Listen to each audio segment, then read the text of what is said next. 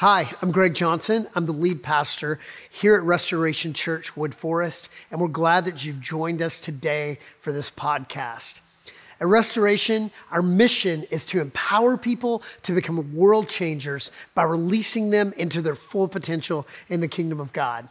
So around here, that takes place in a lot of different ways. But on Sunday mornings, we gather together, we worship passionately, and then we open up God's word to explore the truth of his word and how we can apply it to our lives. And so we hope that you're able to do that with this message today. We would never want this to be a replacement for church. We would like for it to be a supplement for you as you explore deeper intimacy with Jesus. But if you don't have a church home, join us any week at 9 a.m. and 11 a.m. Welcome to Restoration.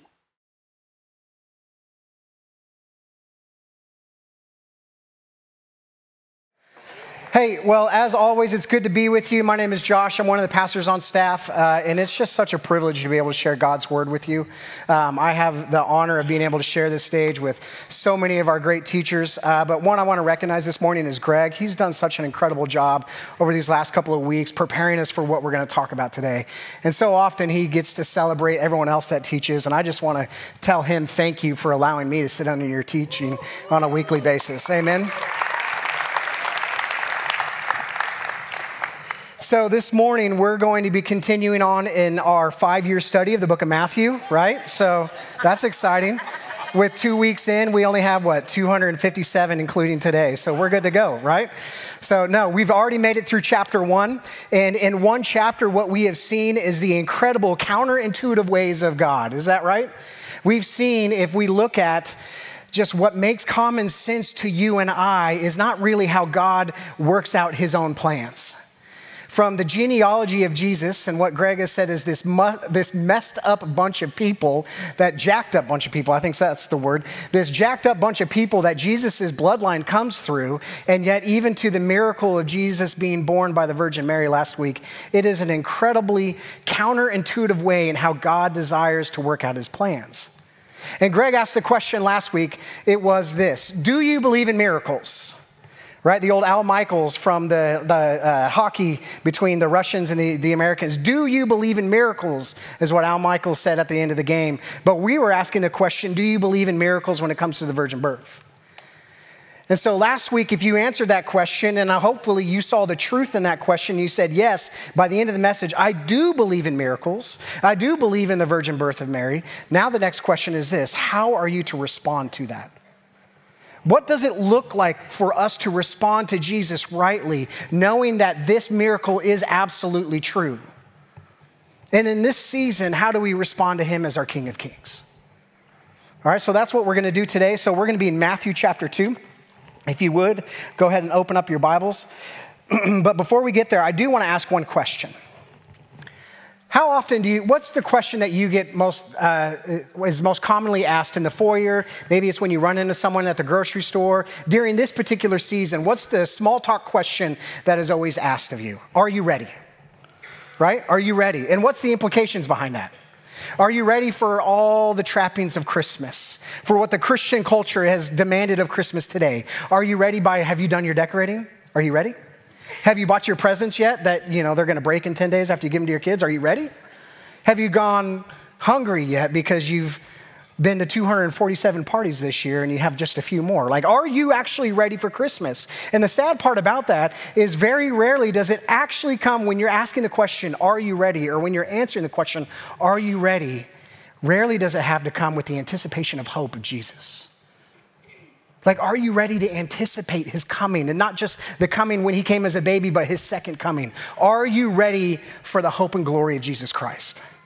So that's my prayer for us this morning, that rather than getting wrapped up in the Christian culture of what Christmas is today, just a shadow of who he is today, that actually we'd step back and say, you know what, I want to behold Jesus. We're going to see that word in the text today. It comes most commonly in the ESV version, but it says, I want to behold Jesus. I want to hold him. I want to look at him. I want to perceive him. I want to understand him. So are you ready this morning to respond to him rightly? Matthew chapter 2, verse 1, here we go. I'm going to read the whole thing, and then we're going to just kind of dissect it verse by verse. Starting in verse 1 says this, "Now, after Jesus was born in Bethlehem of Judea, in the days of Herod the king, behold," again, there's that word behold, look at, perceive, understand. "Behold, wise men from the east came to Jerusalem, saying, 'Where is he who has been born King of the Jews? For we saw his star when it rose and have come to worship him.' When Herod the king heard this, he was troubled, and all of Jerusalem with him. And assembling all the chief priests and scribes of the people, he inquired of them where the Christ was to be born. They told him, 'In Bethlehem of Judea, for so it is written by the prophet.'" And they're referring to the prophet Micah. Micah chapter 5, verse 2 says this, "And you, O Bethlehem, in the land of Judah, are by no means least among the rulers of Judah. For you shall come a ruler who will shepherd my people Israel."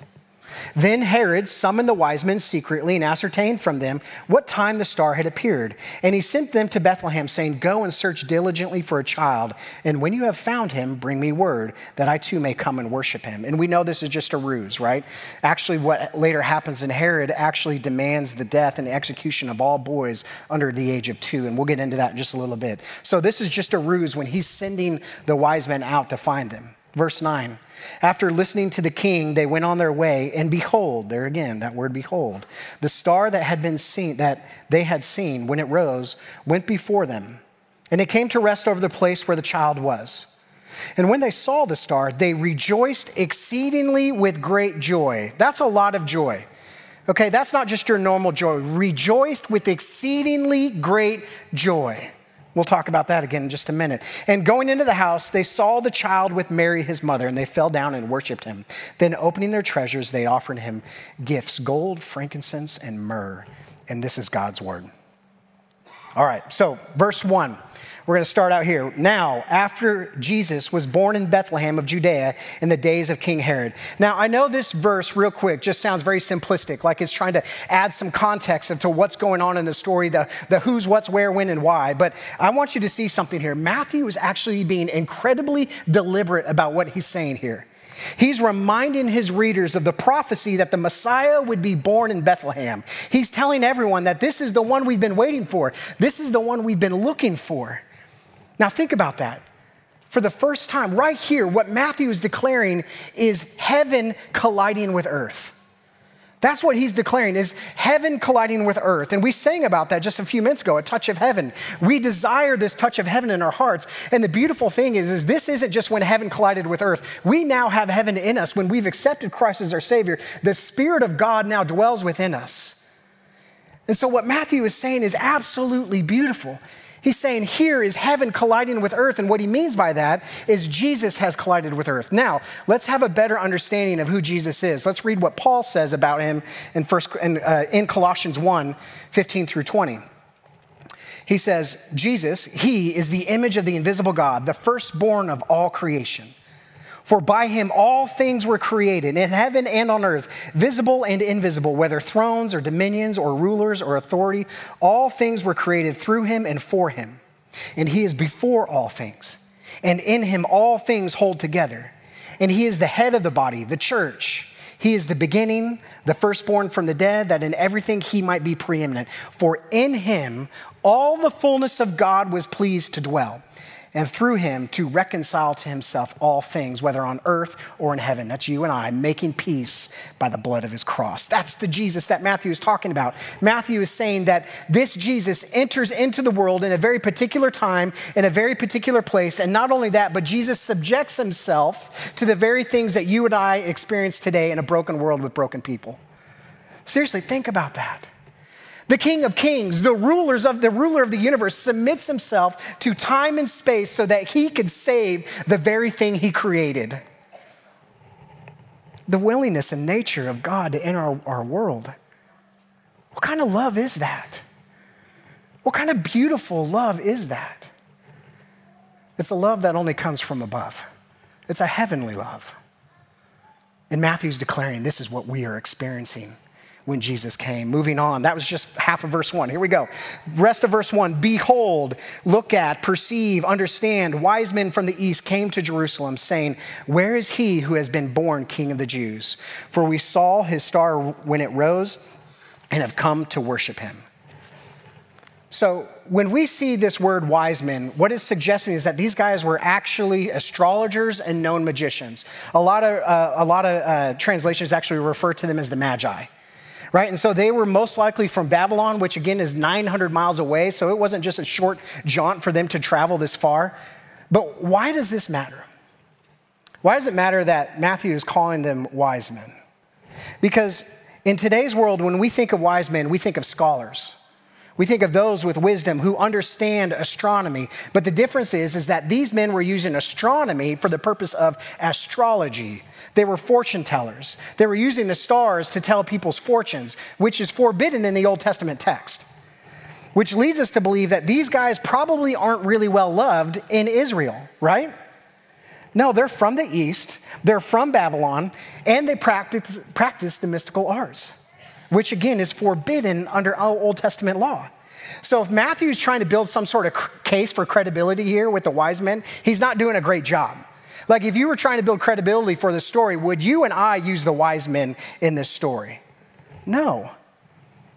He's probably failing at this point. Which again, as Greg spoke about last week, this is God's counterintuitive ways. Matthew is showing us here that Jesus didn't just come for the Jews, but rather he came for everyone. And this is good news for you and I, right? This is good news. Because what we are seeing here is for those that saw themselves outside of the covenant grace, they now have a place. That's amazing. They can come and experience God's blessing, his mercy, and his love. But not only does God show his counterintuitive ways there, but where did the wise men go? In that text, where did they go? They went to the temple. Now, again, common sense would tell you, hey, if a king was going to be born, where is he going to be born? In the king's house. So they skip past Bethlehem and they go straight to the king's temple. They're expecting some big city with pomp and circumstance and big celebrations, and that's what they're going to expect. But again, in God's counterintuitive ways, it's completely upside down and humble. It caught the wise men completely off guard, and it should, because over and over again, God shows us what true power and humility looks like. Jesus wasn't born in a king's house. He was born in a small town, in a small house, in the most unexpected ways. But wait, there's more. Lastly, again, and forgive me because I'm geeking out here a little bit, but there's been a lot of debate. There's been a lot of debate, and theologians and scholars and scientists alike have all looked at this verse and wondered, okay, what does it actually mean when it says the stars are moving? Right? What does it actually mean? Because most of us would say, you know what, stars don't move. They just don't move. We understand that from science and all this stuff that we understand, that stars just don't move. So most of us believe that. I'm not sure what flat earthers think when they think, okay, no, the earth stands still and it's the stars that move around us. But you're surprised there's a few of us in here. Not us, I shouldn't.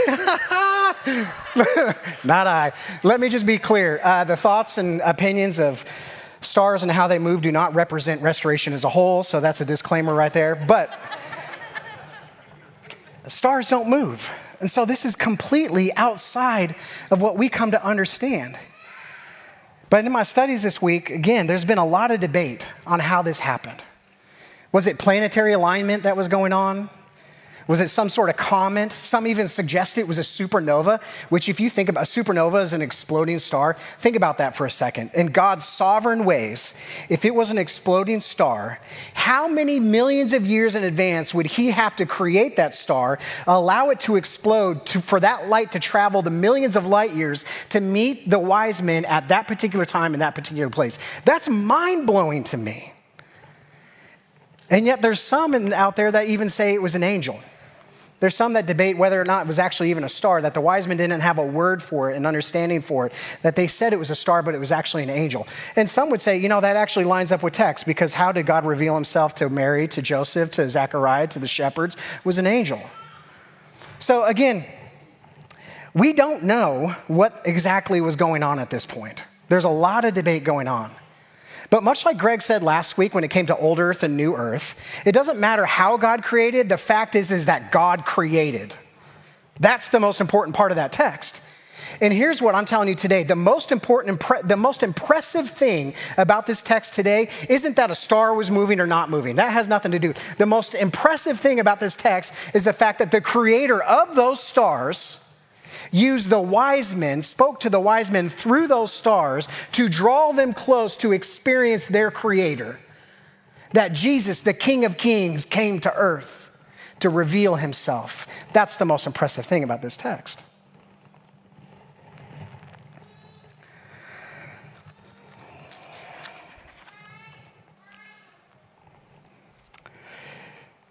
So, moving on, verse 3. When Herod the king heard this, he was troubled, and all of Jerusalem with him. And here's what we see what a wrong response to Jesus looks like during this season. And again, if you've come this far in the text, if you've been here for the last couple of weeks, and again, you've come to the conclusion, yes, the virgin birth of Jesus is actually true, and it is right. Now, how do we respond to that such thing? Because what we see from Herod today is that this long-awaited king of Israel had been born. Herod isn't celebrating. He isn't excited. He isn't intrigued. He's troubled. Why? Because Herod realizes there can't be two kings. Herod is realizing, oh man, if the King of Kings has come, the King of Israel has come, I'm in trouble. You see, if Jesus is king, then Herod is not. And of course, Herod doesn't like this because he likes his autonomy. He likes being king. He likes being in control, and he likes the power of that role. Now, we might read this and begin to think, man, Herod's a bad dude. And don't get me wrong, he is a bad dude, but I think we get caught up in that sometimes where we try to look at ourselves a little bit better than the Pharisees or the Sadducees or the judges or King Herod, and we're like, man, I'm nothing like those guys. But to be clear, Herod is a horribly insecure dude. All right, what we know, again, what we talked about earlier is he goes on to call for the execution of all boys under the age of 2. And so dozens of boys were murdered during that time. But later on, history tells us that he actually murders his own wife and his own children because he was afraid they were going to usurp his power. So Herod is an incredibly insecure and bad guy, but I don't think we get off that easily. Because the king that was born in this small little town, in a small little house, doesn't just go on to proclaim he's the King of Israel. He goes on to proclaim he is the King of Kings. And as he grows in his teaching, he makes demands on the lives of his followers that are completely comprehensive. Which means for every single one of his disciples and followers, they face the same crisis that Herod did. Which says that if Jesus is king, then I am not. If Jesus is king, then I am not. Church, some of you are struggling to respond to the miracle of Jesus this morning because you know that if you do see him properly as the King of Kings, then he's going to ask you for obedience and allegiance in your life that you don't actually want to give. You see, most of us live in a world today with this warped idea that what is good for me is good for me and what's good for you is good for you. So let's just keep it at that, right? Which means that we begin to think that no one else gets to tell us what to do. That if anyone mandates it for me, if someone else makes me do it, then it cannot be good because if it denies my autonomy, if it denies my pleasure, then it can't be right. So we live with this mentality that you can't tell me what to do. But the problem with that is the message that comes with the King of Kings, the message that comes with Jesus is that someone actually does get to tell you what to do. Because the crisis we face in being a follower of Jesus is that he says he's the king and that he makes the call of what is good in our lives. He makes the call of what is good and what is not. And if you're anything like me, you find yourself questioning this all the time. Like, does Jesus really know what's good for me? I mean, like in this exact moment, like not right here, right now on stage, but like in my life as I'm going through certain things, does he actually know what is good for me? Because when I read the Sermon on the Mount, the whole thing seems counterintuitive. I mean, Jesus is proclaiming this is how you are to live. And so when I read this, it goes completely against common sense and how I'm to live in this world. For instance, in my flesh, when I see Jesus, when he tells his people, blessed are the meek, for they will inherit the earth, my first reaction is, I don't think so. I don't see the meek inheriting the earth. I see the powerful doing it. I see them inheriting everything, but I don't see the meek doing it. Jesus, I don't think you know what you're talking about. And then it goes on, it says, Blessed are you when others revile you and persecute you and utter all kinds of evil against you. Nope, Jesus, that one's wrong too, right? I don't think you understand how hard and how painful that is. And he's like, are you serious? You know what they did to me, right? You know they hung me on a cross. You know they mocked me and tortured me. I know exactly what it means to be persecuted. And so we say, no, Jesus, you got this wrong. But again, the problem is he is king and I am not. So he is right and I am wrong. Or try this one on for size. Do not be angry with your brother, and if he has something against you, go back and be reconciled before you leave your gift at the altar. Really? Do you know how he treated me, Jesus? Do you know what they said about me? You want me to go back and reconcile? How about they come to me? Again, Jesus makes demands on our lives that are completely comprehensive. Love your enemies and pray for those who persecute you. Come on, Jesus, that can't obviously be good. Or here's my favorite. No one can serve two masters. Talking about something. No one can serve two masters. For either he will hate the one and love the other, or he will be devoted to one and despise the other. You cannot serve God and money. When we hear that, you know what we think? Nah, Jesus, I got that one. Hey, I don't know about those other people, but I'm good. You know who can't handle it? That person that's just a little bit more richer than me. They're bad people, but I got this. But Jesus says, no, you can't do it. You can't do this. So he is right and I am wrong. And again, there are going to be times in your life that you're confronted with the teachings of Jesus and the demands he's going to make on your life, and you're going to experience a crisis just like Herod. You're going to go through your own Herodian crisis. How do I respond to Jesus as the King of Kings? Herod didn't want a king. He didn't want someone to contend with. He didn't want someone to contend with his autonomy, his pleasure, the power in his life, because then he would miss, if he contended with those things, if he actually gave up to those things, then he wouldn't have missed out on the opportunity to respond to the miracle of Jesus. The one who could actually bring meaning and purpose to his life, the uncreated creator who could bring peace to his soul, the one who could give him joy and life and abundance, the very thing he was chasing after, abundance. And he missed out being able to respond to the Creator in such a way that would give him that. Why? Because it meant laying down his authority. It meant laying down his authority. What he felt he had control over. And he lived in fear. And so many of us believe the miracle of Jesus today. Many of us believe it. We say, you know what? Yeah, Jesus was born of the Virgin Mary. But not to the extent where our response means laying down our authority. Not to the extent where we lay down our power. And we say, Jesus, you're the king of my life. Like, when was the last time you said, Jesus, you're my king? Because there's something that comes with that. When you say that, there's something that just unleashes in your soul. There's this burden that breaks off of you when you say, I'm not in control, but you are. And there's a freedom in that. Most of us are afraid of that freedom because we don't know what comes with it. So you might say, I believe in the miracle, but you would fail to respond to Jesus as the King of Kings because much like Herod, you are troubled of losing your own kingship. Now, please don't hear me like I've got this on lockdown. Okay, please don't hear me that I've got this figured out. Because even this week, as I was studying, I'm still realizing there's areas in my life where I haven't laid down authority. Struggling this week, even in my own marriage, just being like, okay, I recognize there's parts of me that still desire.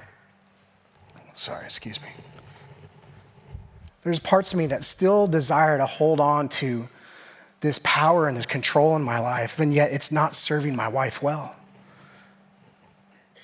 And so I said, okay, Jesus, how do I do this? Because there's parts that I just don't want to give up. And he says, hey, it's not about you. Give them to me and watch what I can do. And the healing that came through my wife and I this week, even in just these little, they were dumb moments like where we were fighting, but it was beautiful when I finally let go of that kingship and say, okay, this is yours, and the healing that he brought to our marriage. And so I don't have this on lockdown. I don't have this all figured out. Because sometimes I wonder why I have trouble responding to him as the king, because if I'm being honest with myself, I don't believe that he is in areas of my life, and so I don't submit to him. Now, if we respond to Jesus properly, here's the deal. Then we will actually obey him fully. We'll actually see him for who he really is. Then we will have no other choice to respond to him and saying, you are the king. What that means is that if you have ongoing sin in your life, If you have knowingly ongoing sin in your life, what that means is that you're not properly responding to him as the king. And so ask yourself, why are you holding back? What is it that you're not giving over to him this morning? Now, to be clear, I don't think this is everyone. But there may be times in your life or certain areas in your life where that is true. But there's another response or lack thereof that I want us to see this morning. You see, I do believe that there are many who are spending time in the secret place, who are listening to the voice of God, who are communicating with God. You're fighting for obedience in your life. You're being challenged to live into your E210 calling. And then at the end of the year, you're like, you know what? I've got nothing left in the tank. So I'm just going to sort of cruise through this season on autopilot. And so we fail to respond to Jesus rightly in the season because honestly, we just aren't interested. We're apathetic, or if you're anything like me, you've been lullabied to sleep by the story of Jesus. You've heard it so many times that it's just, you've been lullabied to sleep. And it just doesn't have the impact on your life as it has in past years. So let's look at verse 3 and understand this other wrong way to respond to Jesus. Verse 3, when Herod the king heard this, he was troubled, and all of Jerusalem with him. And assembling all the chief priests and scribes of the people, again, these are the most intelligent people when it comes to the scriptures. They write the scriptures, they understand the scriptures, they study the scriptures, and Herod is inviting them in for information. And so he inquired of them where the Christ was to be born. And they told him, in Bethlehem of Judea, for so it is written by the prophet, and you, O Bethlehem, in the land of Judah, are by no means least among the rulers of Judah. For from you shall come a ruler who will shepherd my people Israel. Now, I find this incredibly interesting. Herod summons, again, the most knowledgeable people he could find, and he asks them the one thing that they're all looking for, which is what? The coming Messiah. Where is the coming Messiah to be born? And again, these men have devoted their lives to the scriptures. They know the Torah forwards and backwards. They understand it. They study them intently, looking for and understanding God's nature, his ways. And then when asked the simple question, where is the Messiah, the Christ, to be born, they answered without hesitation. Now, you think these guys would just be ecstatic, right? You would think that they've heard that these wise men have come, they're proclaiming the stars have moved, and all of a sudden they know where the Messiah is going to be born. The star has come to rest over this area, and they know the prophecy. When asked the question, it was an immediate answer. They know what's going on there. You think they would have quickly hurried along their way. Now, keep in mind, Bethlehem from where they are in Jerusalem is only 5 miles away.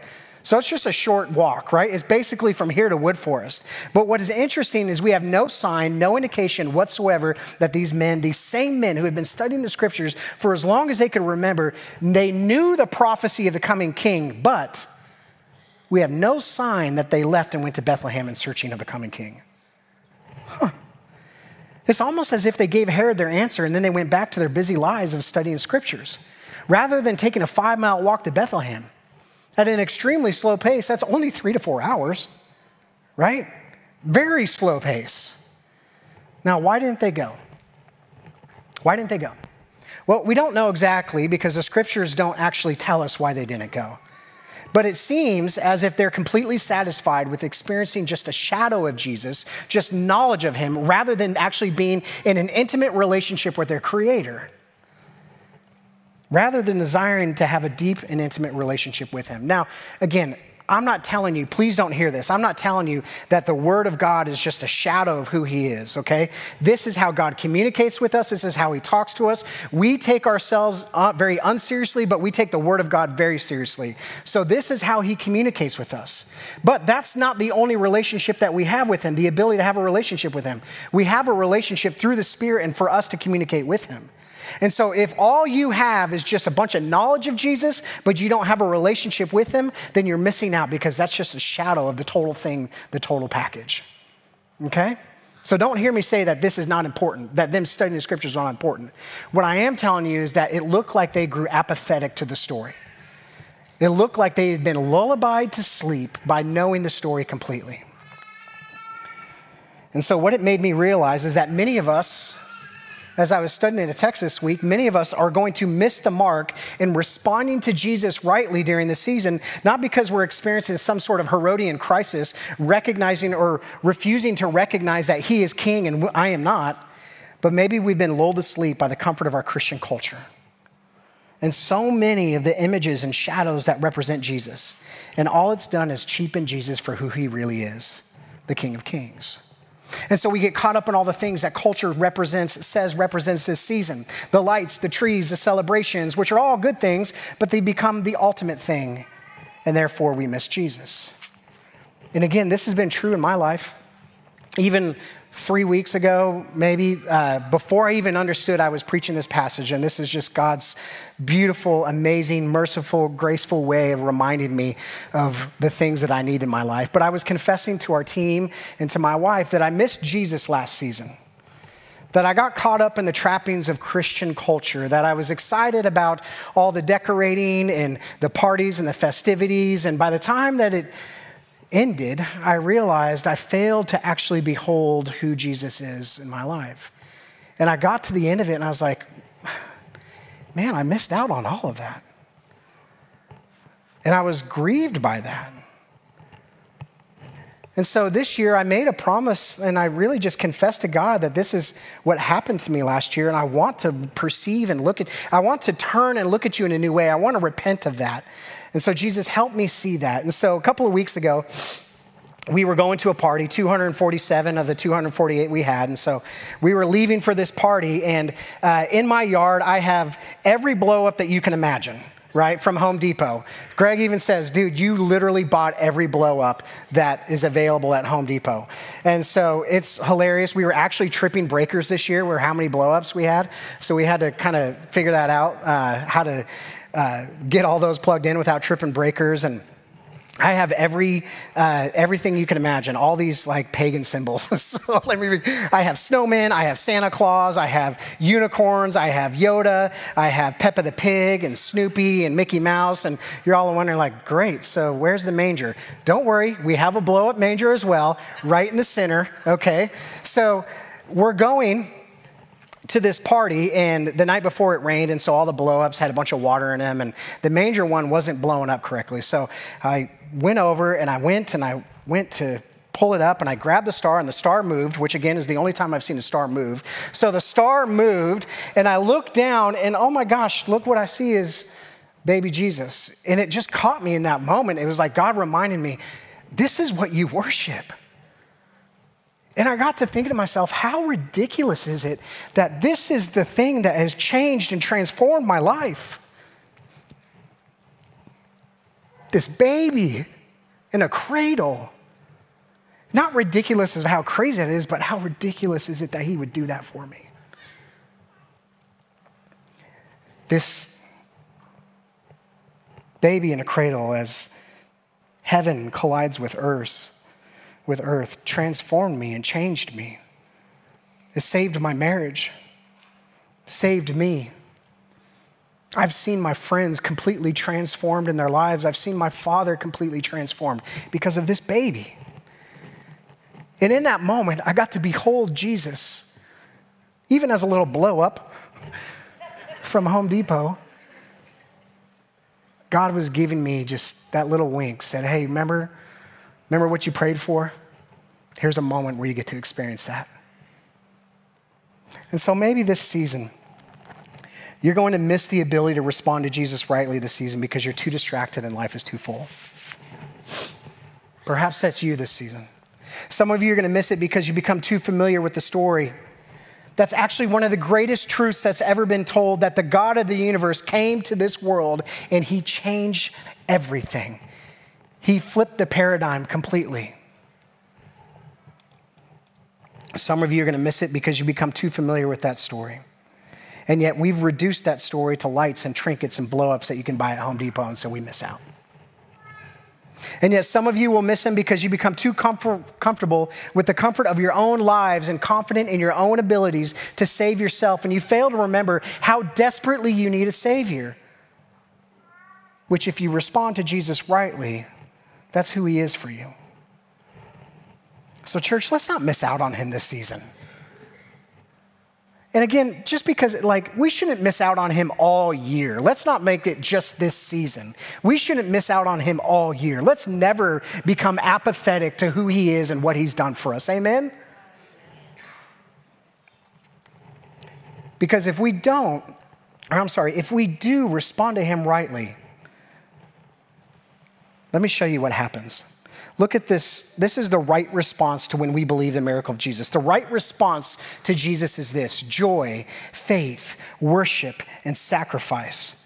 So again, let's look at these pagan men, these astrologers, and let's see how they respond to the King of Kings. Verse 7, then Herod summoned the wise men secretly and ascertained from them what time the star had appeared. And he sent them to Bethlehem, saying, go and search diligently for a king. And when you have found him, bring me word, that I too may come and worship him. After listening to the king, they went on their way, and behold, the star that they had seen when it rose went before them until it came to rest over the place where the child was. When they saw the star, they rejoiced exceedingly with great joy. That's a lot of joy. Going into the house, they saw the child with Mary, his mother, and they fell down and worshiped him. Then opening up their treasures, they offered him gifts of gold and frankincense and myrrh. Honestly, think about this. This is such an incredible scene. I want you to almost picture yourself as a fly in the wall in this scene. A scene where God leads pagan men, astrologers, fortune tellers to be some of the first worshipers of Christ when he's still just a small child. And how they respond in that moment, should be how we respond even 2,000 years later. First thing we see is joy. And this isn't just a simple joy like when I order chips and quesos from Torchy's, because that gets me excited, right? But I'm talking about exceedingly great. They rejoiced, this outward expression of joy, they rejoiced with exceedingly great joy. That's incredible. But when was the last time you responded to Jesus and who he is and what he's done for you in this life with joy? When was the last time you did that? When was the last time you sat back and you thought, oh man, look what my Savior has done for me? Because the reality is if joy doesn't flow from us, that's a sure sign we aren't responding to him properly. So if you respond to him rightly, joy just tends to flow from you, and then what flows from you is faith. The text says that we saw the child there with his mother Mary, and they fell down. Again, think about the gravity of what was just said there. In that exact moment, these pagan men, these worshipers of the stars, these fortune tellers changed their entire mindset and simply and yet profoundly responded in that moment with faith. They look at a child, not born in a temple, not born in a big city in the king's house, but rather in a small house in a city that was believed that nothing good ever came from. And their entire mindset was changed, and they bow their faces down in faith. Nothing about their upbringing, nothing about how they grew up would lead them to do this, but in that moment, they are submitting their identity, they are submitting their thoughts, they are submitting their lordship to this Jesus, and the only way that happens is through supernatural faith. Why is this so astonishing? Because they fell at the feet of a child. That's what's astonishing. Now, I've had the pleasure of being the father of 4 children, and all of them have been small at some point. And if I'm being honest with you, I have fallen at their feet before, but never in worship. Please, just go to sleep. I will do anything if you just, one more glass of water, one more story, one more blanket, I will go to sleep. You will go to sleep. Please, just do it. Am I right? But when we ever come across other people's kids, other people's children, what do? We ooh and we ah, we pinch their cheeks, and then we hand them back over. We don't fall at their feet and worship and think, that's my King of Kings, that's my Lord of Lords, that is my Savior. We don't do that. And yet these wise men, that's what they do.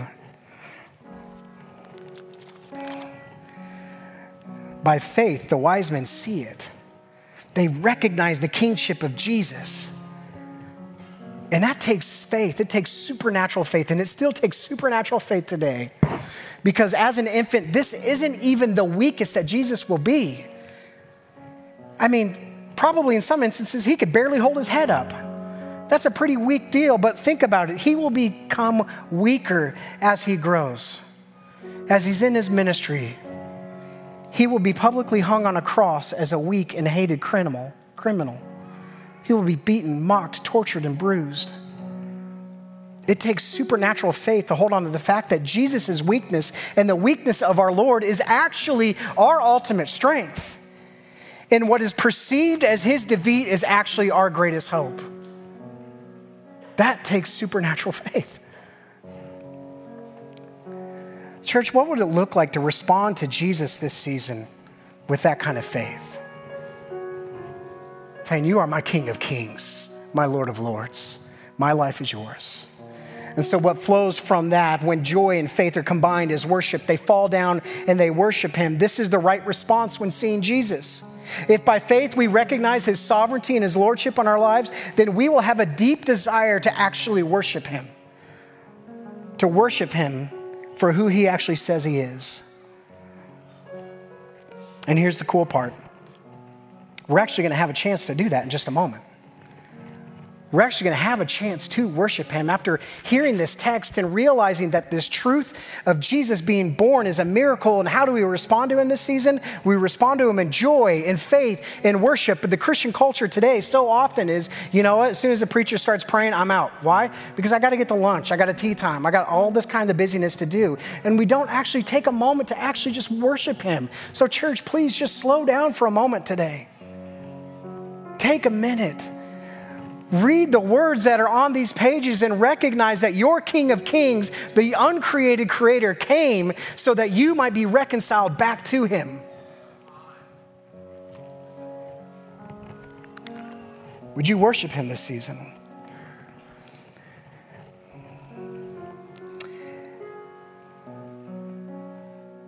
Lastly, what flows from worship?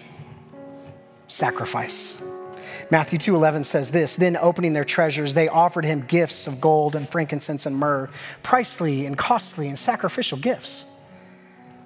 When we respond to Christ for who he is, then it looks like us recognizing that our own lives and the things that we own are not actually ours. And we can actually move them to where they belong, and that is at the feet of Jesus. Which is why Paul says in Romans 12, he says this, I appeal to you, therefore, brothers, by the mercies of God, to present your bodies as a living sacrifice, holy and acceptable to God, which is what? Your spiritual worship. So when you stop and recognize the abundance of mercy that God has poured out on our lives and the restoration and redemption that he's chosen to give you, that he's chosen to provide for you, then your only natural response to that is to present your bodies in worship to him and recognize that you are not your own because you were bought with a price. So everything you have, including your life, the correct response to that is just offering it back to him. Say, God, I am yours.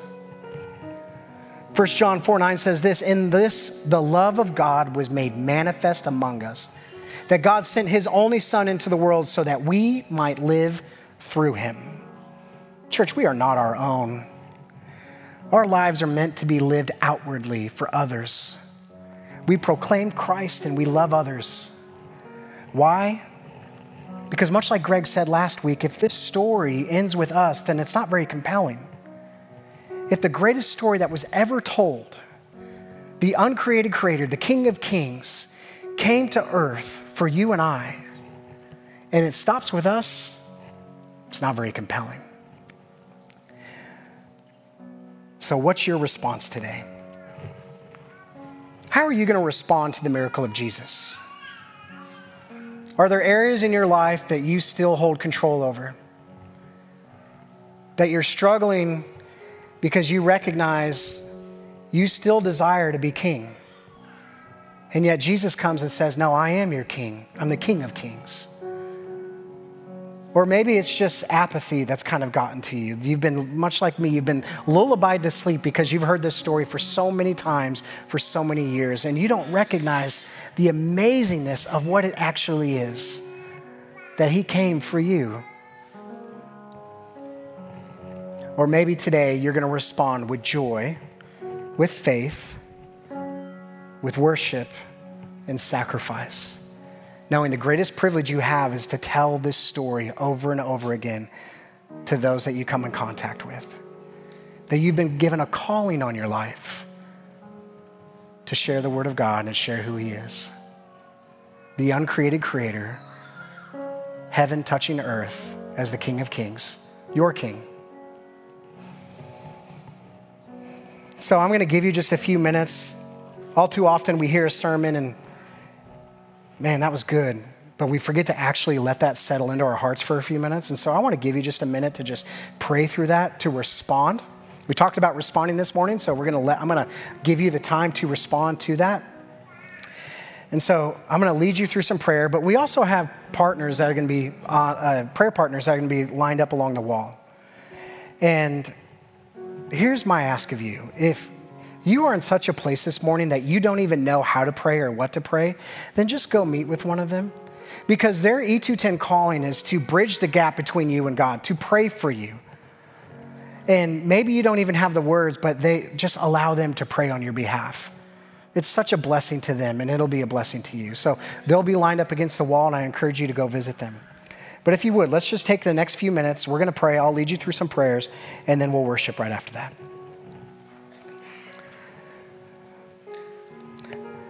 So if you would, just feel yourself in your chair in this moment. Push away the distractions of everything that you have going on outside of this room and just be. Say, Jesus, will you talk to me this morning? I want to hear from you.